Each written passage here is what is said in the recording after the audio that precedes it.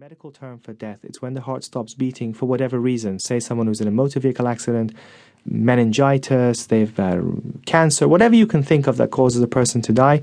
When they die, that's called cardiac arrest. Now, what we're finding is that the advances in resuscitation science are beginning to challenge our understanding of what death really is. So we used to think clearly there's a black and white, you're either dead or you're alive.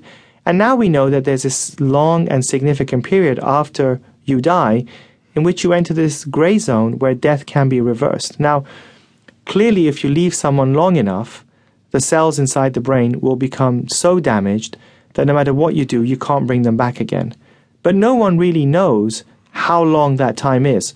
So should you wait, say, an hour or 2 hours or 10 hours or 6 hours after a person has died before being certain that their cells are now irreversibly damaged? So what do scientists know now that they didn't know 10 or 20 years ago? I mean, why has this ability to bring people back after death, why has it expanded so much? Well, the key discoveries, I think, that have happened perhaps more so in the last 10 years is that essentially the notion that we had that we only have 4 or 5 minutes after you deprive brain cells of oxygen leads to absolute irreversible brain cell damage has now been shown not to be correct. And therefore, we now know that cell death is a biological process that takes place through enzymatic processes. In other words, there are catalysts, chemical catalysts that lead to cells to die. And therefore, if you learn how to manipulate those, you can therefore bring back a whole person. And that's really where the focus has become, and that's what we are dealing with. So how do you do that? How do you slow down cell death? We know that chemical changes from high school chemistry need heat. So if you were to cool down the body, you will slow down the rate by which the chemical steps that are taking a brain cell that's potentially viable into a state of irreversible damage is taking place. You can slow down that rate. Now, we're not talking about cryogenics, we're not talking about freezing, we're talking simply about chilling the body from 99 degrees to, say, 92 degrees Fahrenheit, so just a little bit. And is there anything else besides cooling the body that you're doing? You find there are things done in other countries. For instance, in Japan and South Korea, as well as Taiwan, one of the things that's pretty much their standard of care in many of their hospitals, even in the emergency rooms, is they have a device called extracorporeal membrane oxygenation. And as the name suggests, or abbreviated to ECMO, it's essentially a system by which they take blood out of a person's body, they siphon it out, it goes to a membrane, and the membrane delivers oxygen to it, and then it's pumped around the body.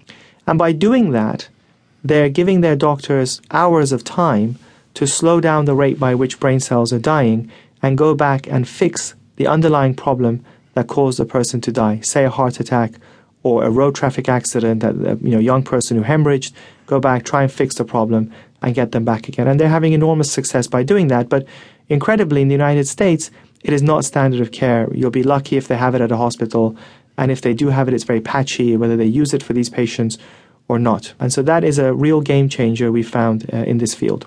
This is really remarkable what you're talking about. I mean, just what science, what medicine has discovered about how to bring people back to life. And we should talk some about case histories here. I mean, you've had a lot of personal contact with these, and you tell some remarkable stories in your book, Erasing Death.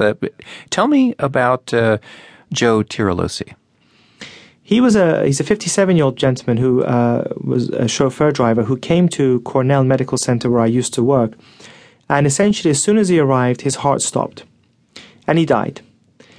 He came and he had almost 50 minutes of CPR, where most doctors at that point would have given up on him.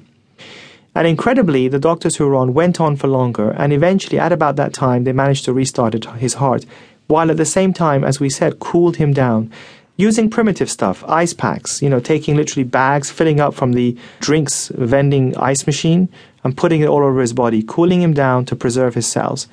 And then he was taken to the cardiac catheterization laboratory, and they found that he has a massive heart attack, which is what had caused him to die.